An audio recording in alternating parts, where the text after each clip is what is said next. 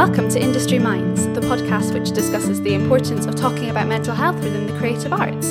My name is Cathy Reid, and this week we are joined by the lovely Lydia Ruffles. Lydia is an author who has written 2 novels about mental health and creativity based on her own experiences. She is also currently studying for an MSc in Creative Arts and Mental Health, which is why we thought she'd be perfect for an episode of the podcast. Hello Lydia, how are you? Hello, I'm very well, thank you. How are you? Yeah, I'm good, apart from TFL not really being on my side today, but it's fine. So just before we get started with the interview, we always play a little game. Got a wee word association game. Don't freak out, everyone freaks out. This is like very Freudian start to this. We love it, we're a bit like that. So, first draft. Throw laptop off balcony. Editing.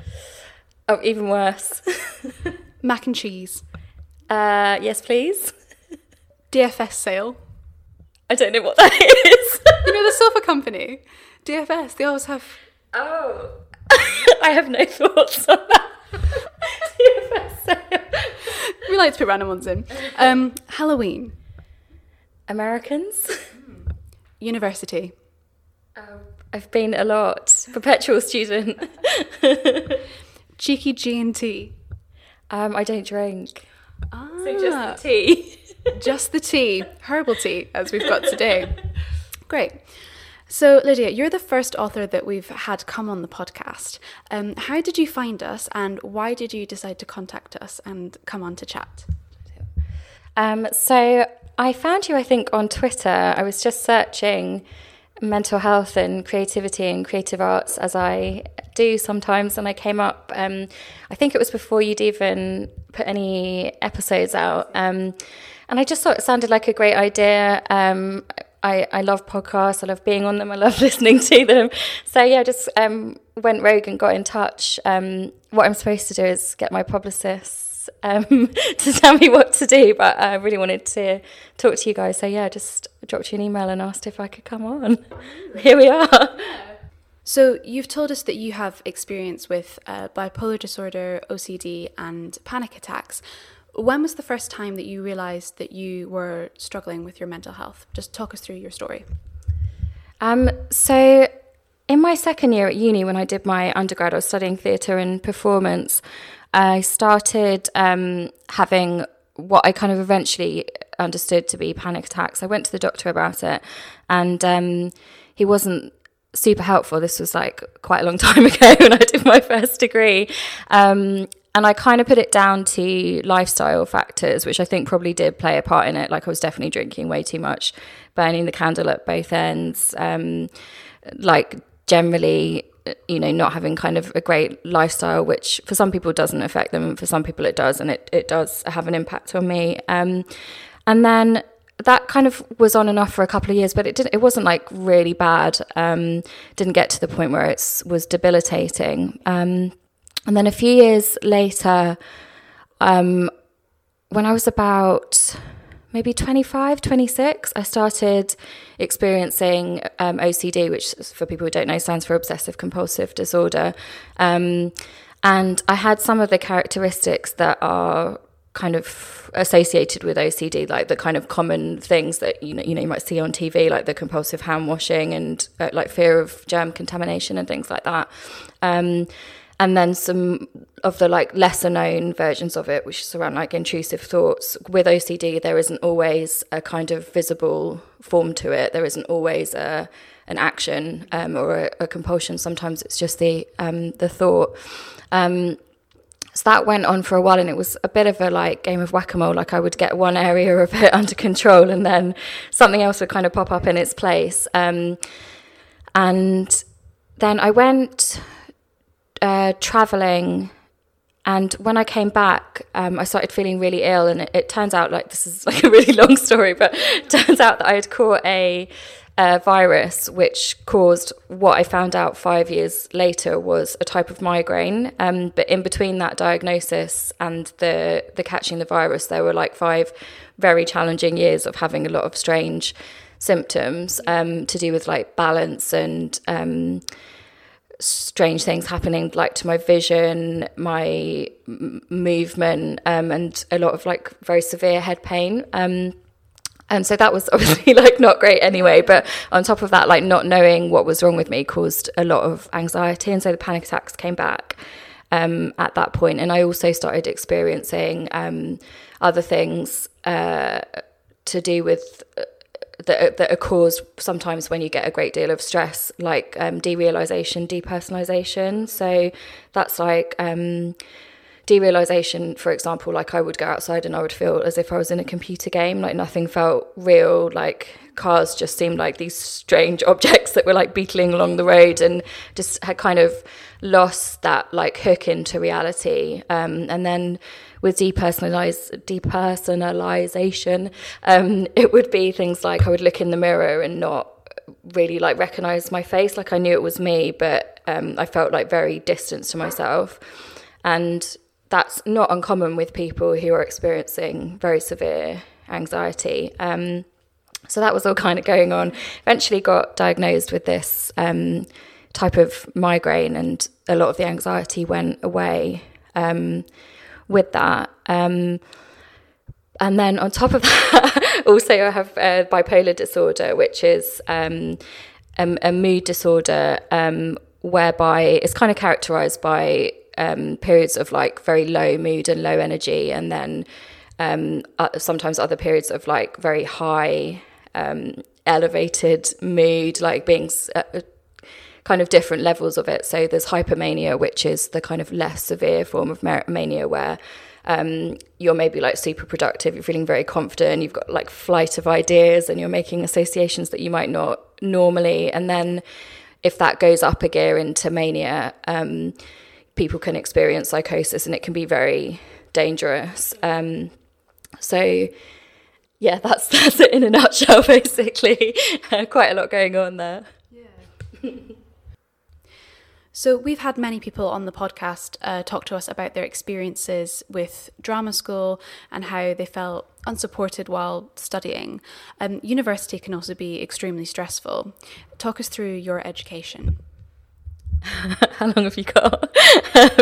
So I am one of those people who's like constantly doing some kind of evening course or studying for, you know, like at the moment I'm an author and a freelance journalist, and I'm also doing a master's, and it's not, you know, the first time in my life where I've been studying and working full time. And I think for me, I have realised that it's actually really helpful to my mental health. It helps keep me in balance. So for example, like I used to work in a very corporate job. I was a senior communications manager for a tax consultancy, so that was obviously quite sort of left brainy, if you want to think of it in those terms. And so when I was doing something like that, in order to feel balanced, I had to go and do something creative, and quite often that would be in the form of education. But I think, you know, it's probably different now. Like when I did my undergrad, that you didn't have to pay £9,000 to do it. So immediately, although it, you know, you were paying for it, it wasn't such a big cost. And I felt like I didn't feel under particular pressure. It was more like when I got to the end of it, I didn't feel as if I was particularly well prepared to go and, you know, get a job and like live in a normal house and adult as a verb. So yeah, I think that's what's really important, is to recognize that it's different for different people. Some people find deadlines and incredibly stressful. Some people like the idea of doing a presentation in front of a class is really, really anxiety inducing, and other people like really kind of thrive on that sort of thing. So I think it's about, you know, there needing to be space within education systems so people aren't kind of put under undue pressure or being asked to do things that's you know, potentially like quite traumatic for them. But as I said, for me, it's always been, I think it's like almost a form of escapism, and it really helps me. Like, I just like going to bed knowing that I know something that I didn't know this morning when I wake up. I find that really like heartening, and I don't know, I think it's just something, I think it's, you just have to realise what your relationship is with certain things. And I have a good one with education, but that's, not for everyone, is it? That's good. That's really good. So going back to the mental health issues that you talked about, have you sought professional help for those issues? Yeah, I definitely have relied on professional help quite a lot, especially in the last 5 years. So at the moment, I see a psychiatrist, well, depending on like what kind of mental state I'm in, kind of dictates how often I see her. But I saw her yesterday, and I'll see her again in 6 weeks, for example. And this year, I've been seeing a therapist on a weekly basis. I've been kind of in and out of therapy over the last 4 or 5 years. So definitely, it's been a big one for me. And I think, that's because I have diagnosed mental illness. When we're talking about mental health in general, and I think it's really important to make that distinction, it won't always be necessary. For some people, kind of making their own changes or talking to friends or family or whomever will be enough. And for other people, recovery will probably be difficult without asking for help. And that was definitely the case for me. Like, it just got to the point where things were not sustainable in terms of, the kind of swings in moods and like the decisions that I was making. So for me, it's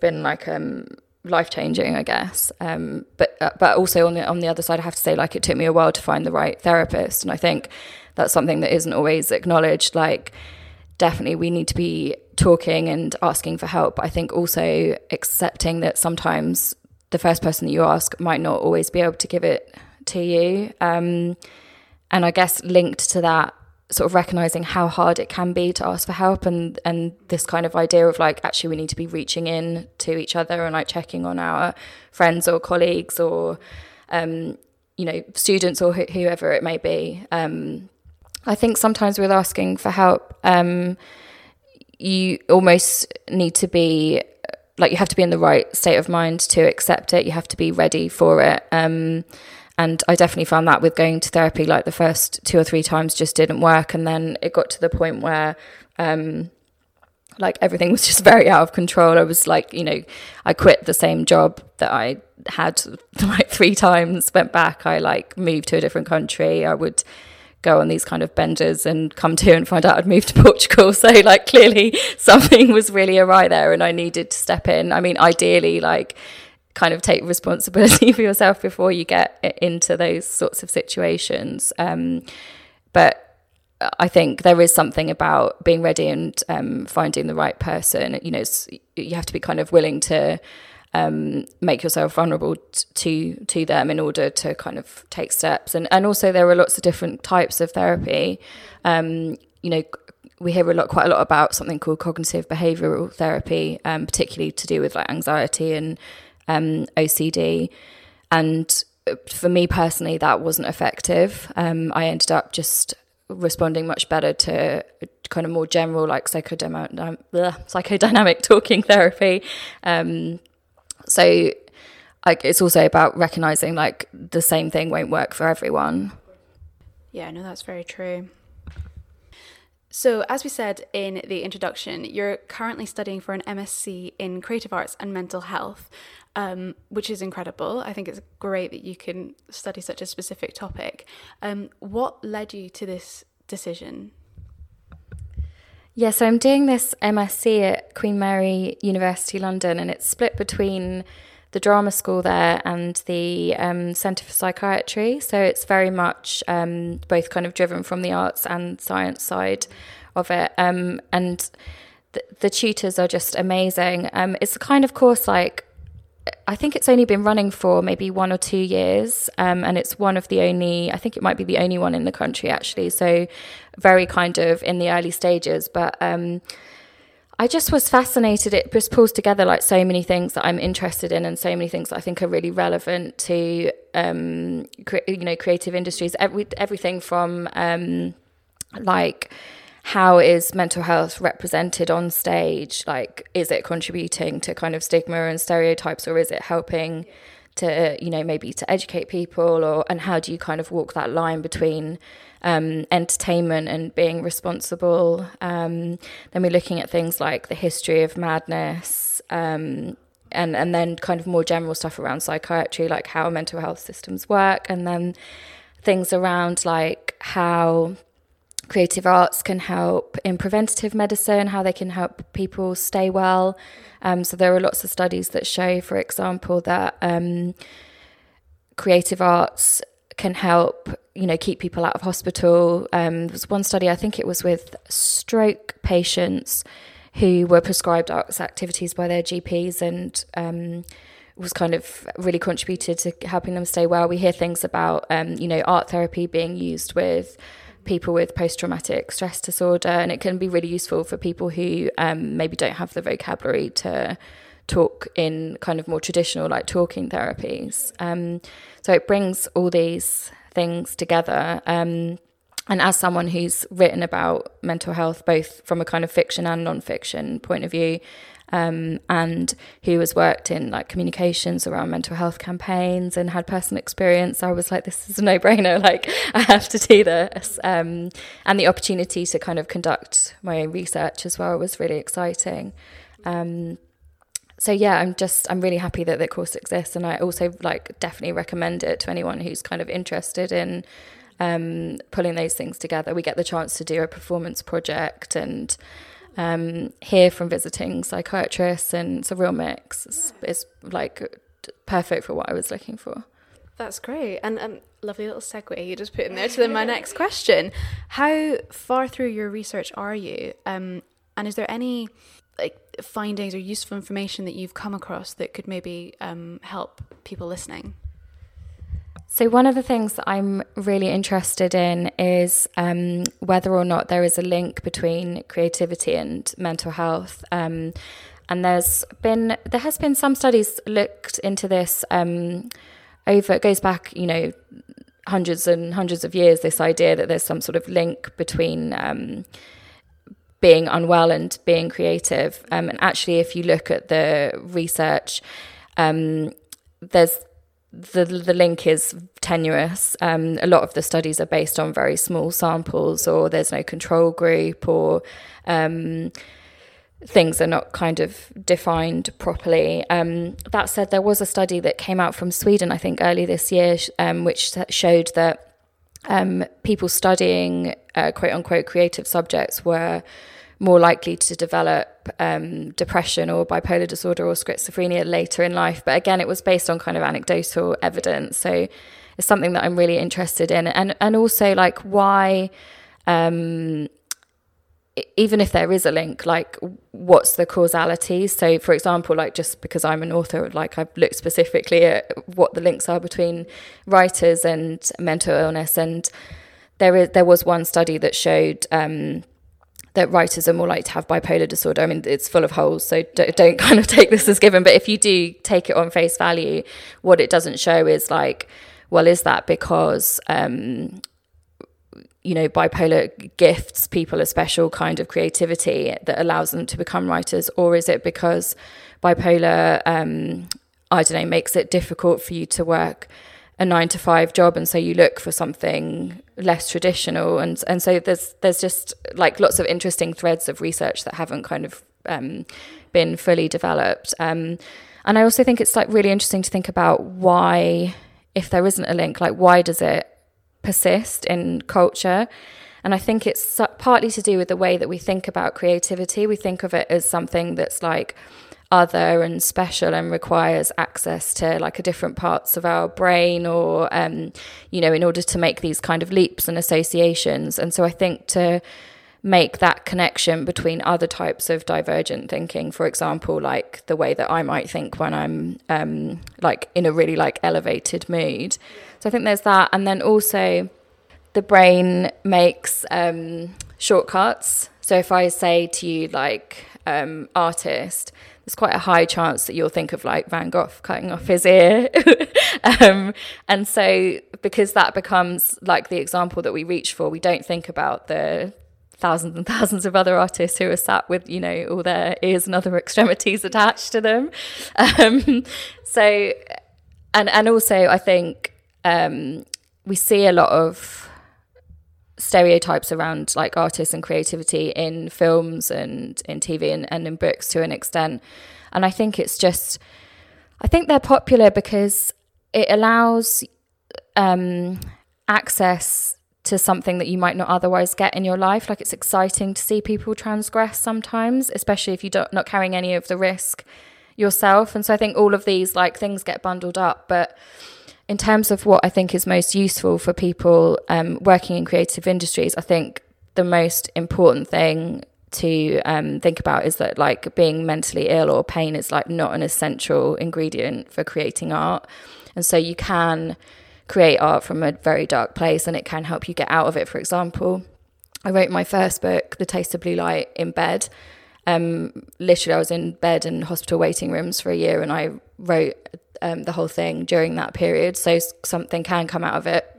But on the flip side, I wrote the second one, Colour Me In, whilst I was feeling much better. I was like travelling around Japan, and both created a result. So it's not, you know, anything that encourages people to kind of dwell in these stereotypes, I think is just really damaging and just inaccurate. Yeah. Sorry, I really went on for a long time. No, that's really interesting. It's really great having you on. There's lots of stuff you're coming up with that I've not ever thought about before. So yeah, that all sounds like super interesting. It must be, I'm assuming you have to write some kind of dissertation at the end of this. I can't even imagine how much stuff you're going to have to write. Are there any kind of themes you're seeing emerge within your research? Yeah, I mean, the dissertation, I've got so many ideas on the go at the moment, but something that I'm really interested in, which I think is also relevant to your listeners, is the idea of like, how do you keep people safe? Whether that's performers or audiences or writers or anyone involved in a production. So whilst kind of accepting that with these kinds of careers you might not have, for example, like the stability that you would have in another industry, there are things that can be done. And then specifically when we're talking about working with material around mental health, there's a lot of stuff, for example, on London stages and no doubt around the rest of the country about mental health at the moment. And quite a lot of those things are written by people with their own experience of it. So I'm interested in like how that work can be made without kind of forcing people into dark places. And then how do you look after your audiences? So, you know, there's like some debate around sort of trigger warnings, or I heard about a really interesting production called, I think it's called Smack That, which is by a choreographer called Rhiannon Faith, which is, it's about domestic violence, and they had a psychologist on hand to work with the dancers and participants while they were devising and show and throughout its run, which is kind of, because we're so unused to that sort of thing, seems like a really extreme example, but actually potentially that's a really responsible way to do it. So that's probably something that I'm going to look into, I think. How long is it? Like in words, many words is it supposed to be? So the dissertation is 15,000 words, but bear in mind I've written 2 books, one of which was 80,000 and one of the other which was 85,000. So the issue for me actually will be to condense it down. And also, as with anything like that, most of the work is in like the research and pulling your ideas together and getting an argument. Like from your face, I can tell this is not something that you would embrace. But for me, I think I'm in a very fortunate position where, like, you know, carrying on a story over a long word count is probably the thing that I will be good at. I mean, I can't even imagine. My 3,000 word essay about my final year show was enough for me.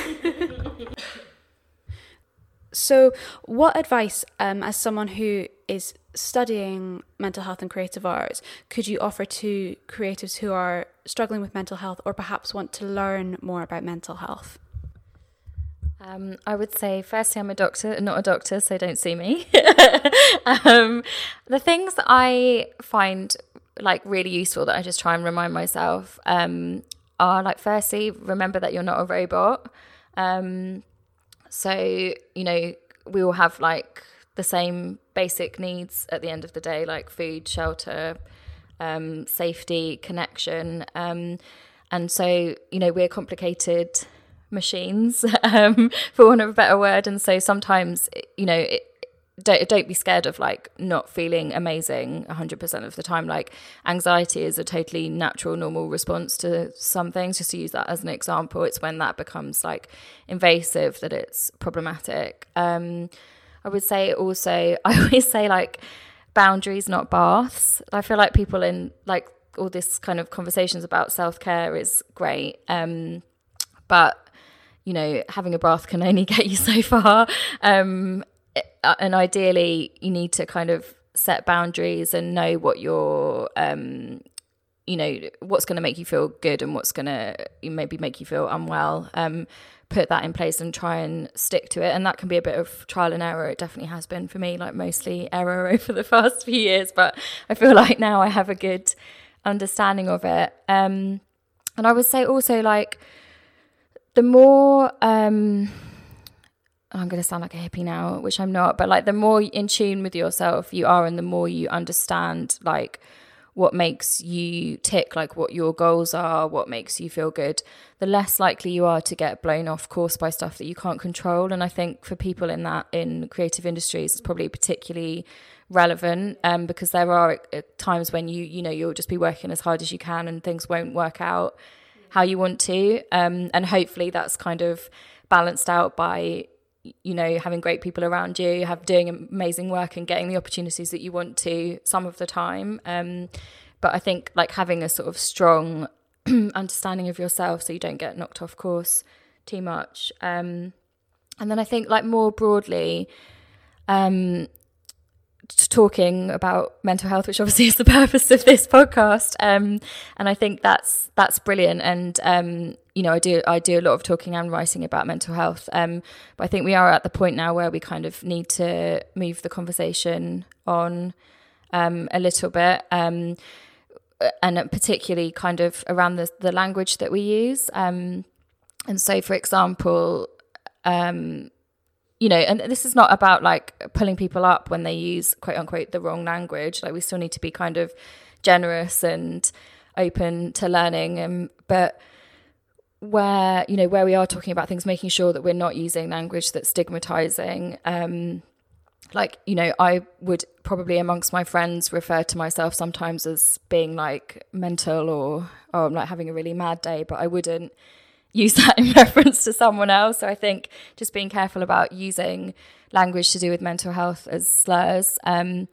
we're in this kind of weird cultural time at the moment where, everyone's on Twitter like diagnosing Donald Trump with narcissistic personality disorder, whereas I think very few of us know the diagnostic criteria for that condition. And so just kind of being a bit careful about how we talk about things, but also being generous and accepting that sometimes we're going to get in a muddle and we're just all kind of finding our way around this topic.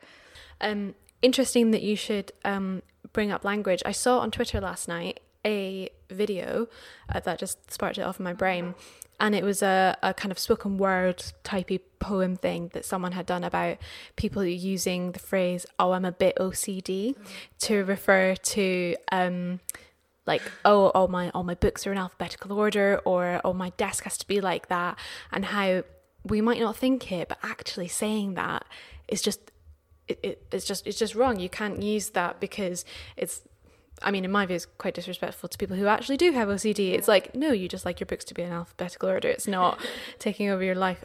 So I think that's really interesting that you've brought that up, and that's why we need to keep talking about mental health so that we do know the right language to use and what not to say, just to not be a dick, basically.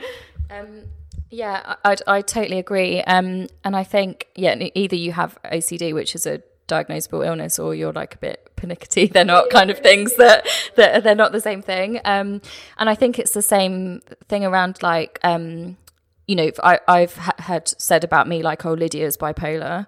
Like, you wouldn't say Lydia is depression or Lydia is OCD. Like, Lydia has bipolar or has bipolar diagnosis is fine. You know, just those little things that make a big difference when we're talking about things. It's the same as, you know, language around talking about suicide. If headlines using the phrase commit suicide, which is totally unacceptable, and anyone who's working as a journalist should know that there are guidelines around how to report on suicide, and that, you know, now we say died by suicide because it's not a crime, and it's all those kind of little like microaggressions that make it so difficult for people to talk about things, and so I think, as we've said, it's got like getting that balance of not kind of punishing people for maybe saying the wrong thing and being open to the fact that we're going to make mistakes, but just being like really mindful and conscious of how we're talking about things. And for people who are like really kind of interested in this kind of stuff, I did a mental health first aid training course, which I really, really recommend, particularly if you want to start having conversations with others about their mental health. 'Cause I think it is, you know, it can be a difficult thing to talk about at first, and you know, we worry, for example, like talking about suicide. I before I'd done this training would find it very difficult to say to someone like, are you having suicidal thoughts, or, you know, do you have any do you have plans to harm yourself? Do you have any plans to harm yourself? Because I would think, oh, maybe that's going to put ideas in their head, but, you know, there is research which shows that's not the case, and that you know, reaching out and having those conversations does save lives. So as you said, like, language is just so important. So let's get on to your writing. You have written for some amazing websites and newspapers, including The Guardian, Buzzfeed, and the Sunday Times Style. Yeah? Writing is definitely a creative outlet for that a lot of actors actually use as well. How does writing affect your mental health? I think like the relationship between writing and mental health is really interesting, especially when it goes from being a hobby to being something that you're paid to do. So I've always had jobs that involved like some kind of writing, but I've only became a novelist. My first book was published just over a year ago. Obviously, I was working on it for a bit before that, and as I said, like, I started writing it when I was very ill, and it was definitely like in this kind of a part like escapism and part like really needing to have a purpose, because I wasn't able to work at the time. And I think, you know, there are lots of studies that show the link between creative writing and well-being as a means of just kind of expressing yourself, or helping to understand yourself a bit better. I have to say, I actually don't do any of the kind of like specific therapeutic activities around writing. That there's something called morning pages, which I think some people do, where you wake up and the idea is you just kind of blurt onto paper, and then I think you just throw them away. I don't know whether you're even supposed to look back over them, but I don't do stuff like that. And as far as like writing for papers goes, the reason that I did that was almost to like force myself into talking about things. I'm quite all or nothing, and so for a long time I didn't really say anything to anyone, and then like next thing you know, I'm like writing for The Guardian or the Sunday Times about it, which is obviously not the approach that everyone might want to take, but for me I found it really helpful, and it has started conversations. And I have to say, actually, I think fiction in some ways can be even better at starting conversations about stuff like mental health. And I don't know whether it's just because people are maybe a bit more comfortable talking about characters than they are real people. But yeah, I've had some really great conversations as a result of writing, and it's something that I really love to read about as well. Like I will devour any kind of book or article or film or performance or whatever it is relating to mental health, just because obviously I'm like personally and professionally interested in it, and because in general I think brains are fascinating and lend themselves well to kind of that kind of investigation. And you've also been on many radio shows and podcasts, including on BBC Radio 4's Women's Hour. Yeah. and BBC Radio 2. What do you think that you can bring to these conversations that is important for the general public to hear? It's really great that you can talk on such a big platform such as BBC Radio. This is like a job interview question. What are you bringing to these conversations, Lydia Ruffles? I mean, I guess I think all voices are relevant. Like, the more stories we hear, the better. And I suppose like the way that I kind of interpret mine is that I have a sort of personal and professional interest in it. So maybe that's different to some people. And I think also, like, I'm at the point now where I can talk about it, like, honestly, and it doesn't cause me any stress to do so. And I think that's a really important thing to acknowledge when we're saying, like, oh, you need to talk about mental health. Like, there are kind of steps in between, like, silence and going on radio and talking about it. Like, and I think sometimes that nuance is missed, particularly, like, on Twitter and with these campaigns, and it's because Twitter is literally reductive. You only have a few characters to say what you want to say, and so I think any conversation is important. Like, being on radio is not more, like, more people might listen to it, but it's not more valid than someone asking a friend for help, or someone, like, checking on their neighbour, or whatever it may be. And so I think, like, it's really important to acknowledge, like, you can start small with conversations, and actually it doesn't always mean talking. It might mean sending someone a link to an article. It might mean just sending, like, someone a meme, or watching a film together and saying, like, oh, I felt like that, or whatever it may be. And I think, like, the responses that I've had to doing it have kind of shown me that it's having some impact, which makes me feel good. So we feel the same about the podcast. Like, we can't believe the response that we've had. And I mean, we launched at the moment, it's October. We launched our social media in September, and we've just had 4 episodes out, and the messages, private and public, that we've been getting have just proven that it's something that people are like, oh yes, I need to hear about this. And that's really, really great, and great to hear from you as well. So let's talk about your first book, titled The Taste of Blue Light. What inspired you to write this? If you can, without getting any plot spoilers, talk us through the kind of main themes of it. So The Taste of Blue Light is the book that I wrote in bed, and it is a story. It's about a 17-year-old artist called Lux Langley, who attends a boarding school for artistic and creative young people. And it starts at, she's just gone back to school, and we know that she's done a summer internship in an art gallery, and something has happened, and she's woken up in hospital, and she doesn't know what's happened to her. She's missing a few hours of her life, and she starts getting all these like strange kind of mental and physical symptoms. And it eventually becomes clear that she's suffered a trauma. And so it's about art and creativity and mental health. It's also about, like, first love and friendship, kind of that sort of being on the cusp of adulthood. I guess it's like a coming of age story, in a way. And the first line of it, if I can remember it, because I wrote it such a long time ago now, and I've written another book and a half since then, is something like, I will find the old Lux, and when I do, I will climb back inside her and sew myself into her skin so I never get lost again. And that, yes, dramatic, dun, dun, dun.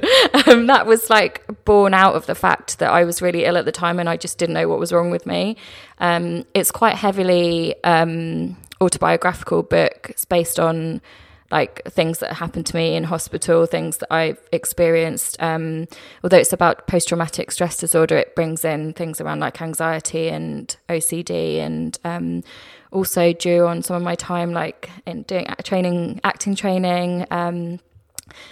So yeah, it's a lot of different things. And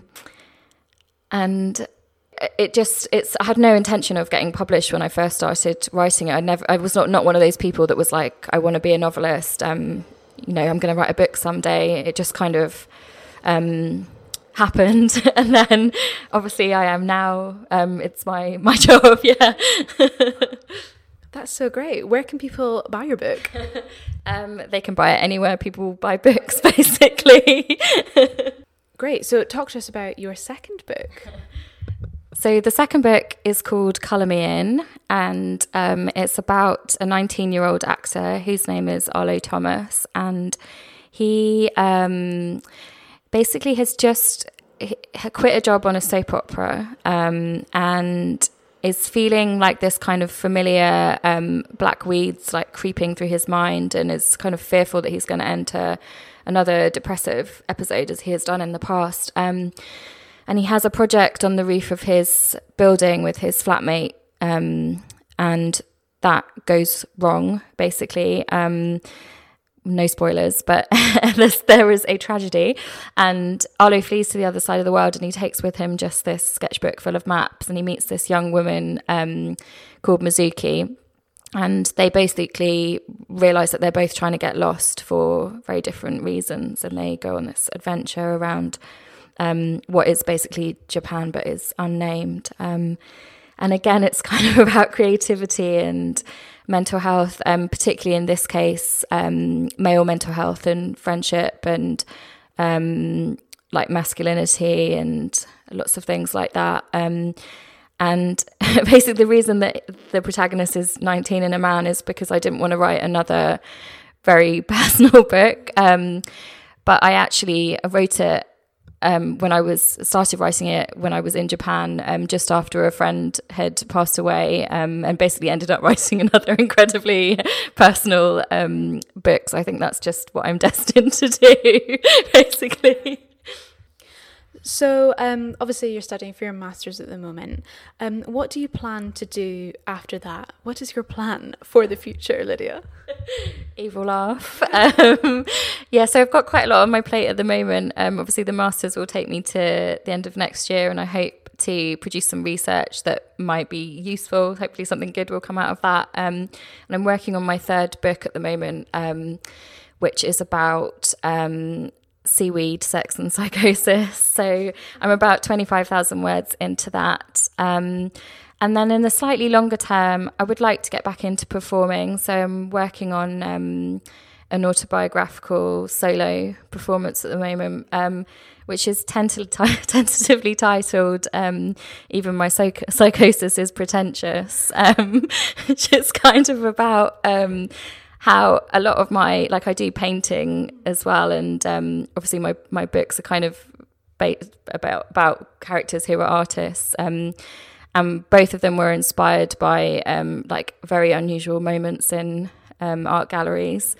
So Colour Me In, an idea came to me when I was in a subterranean art gallery in Osaka, and I kind of believed that the paintings were trying to communicate something to me. So just this idea of like basically being very pretentious and but you know kind of telling the story of like mental health, and like it's really important to me that like we're allowed to make jokes about stuff like this, and that we like some of the things that I'm interested in are like how we think about illness and wellness, and quite often they're seen as like a sort of binary in culture, like you're either sick or you're well, whereas for most people actually you exist on a spectrum and you might move along that. Like for me to aspire to be like 100% sane and healthy is probably not really an achievable goal. And so I think like different kinds of stories about recovery are really interesting. Like the idea that, you know, you can get better, you can get to a place where you're like functioning and healthy, but you might not be exactly the same as you were before, and it might not be a linear journey. So, I just used the word journey, gross. So yeah, working on that, and then who knows, I don't know. I'd like to go to South Korea, which is not really relevant to this podcast, but who knows what I might find there. So lots of exciting possibilities in the future. So what do you think needs to change within society with regards towards mental health? I'm assuming this podcast is 4 days long, so we've got time to talk about this. I mean, as we've sort of discussed, like, I think we've got a bit of a way to go in terms of the language that we use to talk about mental health. And I think also it's like quite easy for people in certain industries or living in certain places to feel that like stigma is being reduced, but there are certain pockets of industry or places around the country where it's still very difficult for people to open up. So I think that's something that we need to work on. And I mean, God, where to start with like mental health services? I think, with the best will in the world, talking, like it can get us so far, and I definitely believe in the value of it and have been, have personally benefited from it, but it can't be a substitute for adequately funded mental health services. So, ideally we need to see investment and policy change around that, which, we can influence by voting for people who we best feel represent what we want. Another thing that I think we maybe need to think about is representations of mental illness in, on TV and in film. I have a particular bugbear with a popular Netflix series that I won't name because I don't think it deserves the airtime. But I think we need to be really careful around producing culture that is not stigmatizing and that is useful. And that doesn't mean it can't be entertaining. The opposite of a program, like I'm going to name it because otherwise this is pointless. The opposite of something like 13 Reasons Why isn't like, don't talk about young people and mental health, don't show suicide on TV. It's to do it in a way that like doesn't contravene globally agreed guidelines on how to keep children and young people and vulnerable people safe. So, again, we're back to like language and how we depict things. So I think there's definitely still work to be done on that. But actually, I've seen a lot of plays this year, which I think have done an amazing job of like articulating the experience of what it's like to be mentally ill, showing different perspectives on recovery, that at the same time have been like hugely entertaining and like beautiful and challenging to watch. So it's definitely possible, and I find that really encouraging. And we as people in creative industries, I think, have a part to play in that. I'm going to get off my soapbox now. Okay. So finally, could you walk into a room today and say, I'm having a bad mental health day? I think it would depend on the room. It would depend on who is in it. And I might not use that phrase exactly, but I think I definitely have got a lot better at like knowing what I need in certain situations. And so that goes back to, again, like being sort of tuned into yourself. So for example, like when I'm deep in writing a novel and I'm spending all my time like in my flat by myself, my like mental health needs are different to when I'm doing like a lot of PR and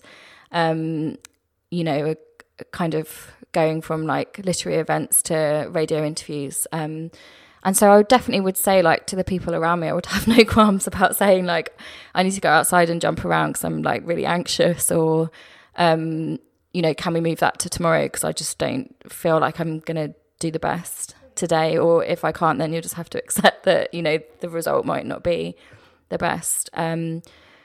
So yeah, I could, but I also am really aware that like the rooms that I walk into are very like open and welcoming. So yes and no. Yeah. Maybe depends on the day and the room, really. Most people say it depends. Yeah. And I'd be exactly the same. Lydia, thank you so much for joining me for this little chat. It's been so insightful to hear you talk. We're just going to finish with a quick fire game of finish the podcast. No, sentence. Yeah, finish the sentence. Cool. So, my guilty pleasure is? There's no such thing. Pleasure is not attached to guilt. I love that answer. In the future, I want to be me. The weekends are for The same as weekdays. There's no structure in my life. Writing is important to me because... it's how I express myself. It's how I communicate with people. It's how I know what I think. It's how I know what other people think. It's how I tell stories. It's how I receive stories. Everything, forever and ever. My go-to happy place is... I don't know if I have one. I think I need to work on that. My pet hate is... Oh gosh, rudeness, people who put their bags on seats on buses, pineapple on pizza, stigmatizing language, lots of things. It depends if I'm in a bad mood, like everything is my pet hate, and other days it just slides off me. I'll add one in. My favourite pizza topping is... Nothing. Cheese and tomato, margarita. Classic style. Yeah. We should all be a little more... playful. On top of my Christmas list is... I don't celebrate Christmas. Really? Fair enough. I opted out for mental health reasons 10 years ago, and it was one of the best decisions that I've ever made. Totally fair. Great. Lydia, thank you so much. Thank you. If you would like to be featured on the podcast, or you just have any thoughts that you want to share with us, please send us an email on industrymindsuk@gmail.com. You can also find us on Twitter and Instagram. We are at industrymindsuk. We are on Apple Podcasts and on SoundCloud. Please make sure you subscribe and give us a wee cheeky 5-star review if you like what you hear. Thank you so much for listening, and we will be back with you very, very soon. Bye. Bye-bye. Thanks for having me.